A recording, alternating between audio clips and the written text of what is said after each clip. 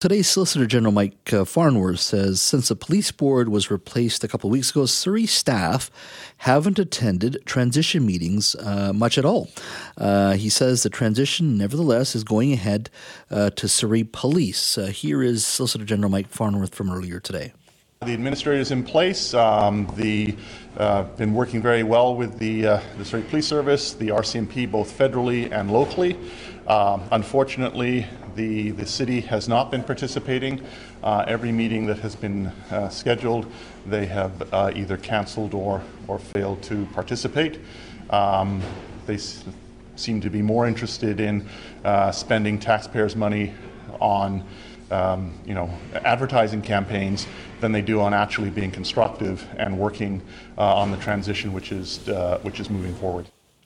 That was Solicitor General Mike Farnworth speaking earlier today. I often wonder, what do Surrey taxpayers actually think? You got a lot of calls, obviously, on this show. I speak to the mayor, I speak to the Solicitor General, I've spoken to Surrey Police Service, I've spoken to Surrey RCMP. But even after all this time, it's hard to gauge what citizens are thinking. Joining me now is Frank Buchholz. He's a Surrey Now leader, columnist, and he joins us now. Frank, thank you for joining us. Thank you very much, Jess. And I don't pretend to, force you to tell me exactly what Surrey residents are thinking, because I know it's a tough one to gauge. But your sense, what sense do you have in regards to Surrey itself and this entire RCMP SPS conversation? What are you hearing? Well, I think the sense I have is that many people are kind of tuned out of it because it's, a political bun fight, or duel, or whatever you want to call it. I think the biggest concern is, what is it going to cost me? And interestingly, the city just did a survey in its budget consultation process, and they surveyed almost 3,000 people, which is a decent amount. And the top of mind issues, the first one was the transportation infrastructure. Second one was the public safety and emergency services, which obviously includes the police. And third was parks and open space. Now, I don't have a lot of details about what went beyond that, but what that says to me is that many people are thinking of a lot of other things besides just the fight over the police. But do you think the fact that it's taken this long, and it's going to continue, the City Hall's got court action.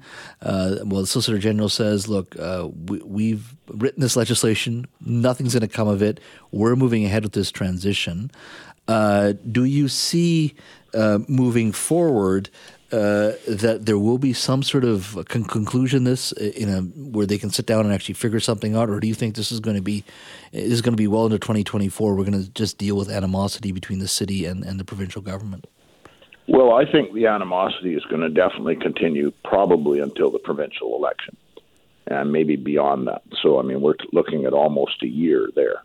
Mike Farnworth is not communicating with Brenda Locke. Brenda Locke isn't communicating with Mike Farnworth.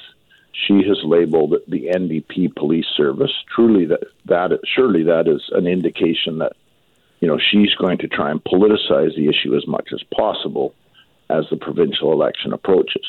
So I see very little to no chance that there's going to be any resolution unless they both agree to have an arbitrator sort out their differences, which I think is highly unlikely because I think Mike Farnworth figures he's got the whip hand.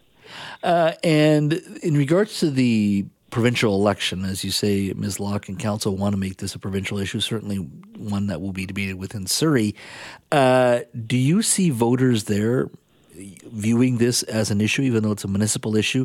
Do you see any sort of spillover into the political discourse provincially, or can it potentially impact any vote within the sort of 10 seats in Surrey, which are very important for any political party? It definitely is going to spill over to some degree.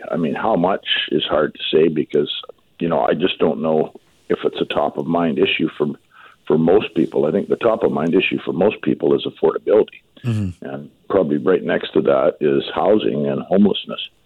But I do think it will spill over to some degree. I think the NDP potentially could lose a couple seats if this issue combined with others cause people to shift their votes.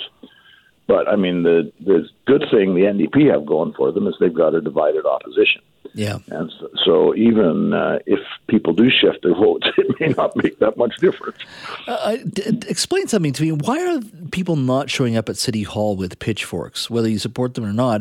$8 million a month is being spent for these two police forces, $266,000 per day. Why is there no, I guess, more uproar just based on the cost alone?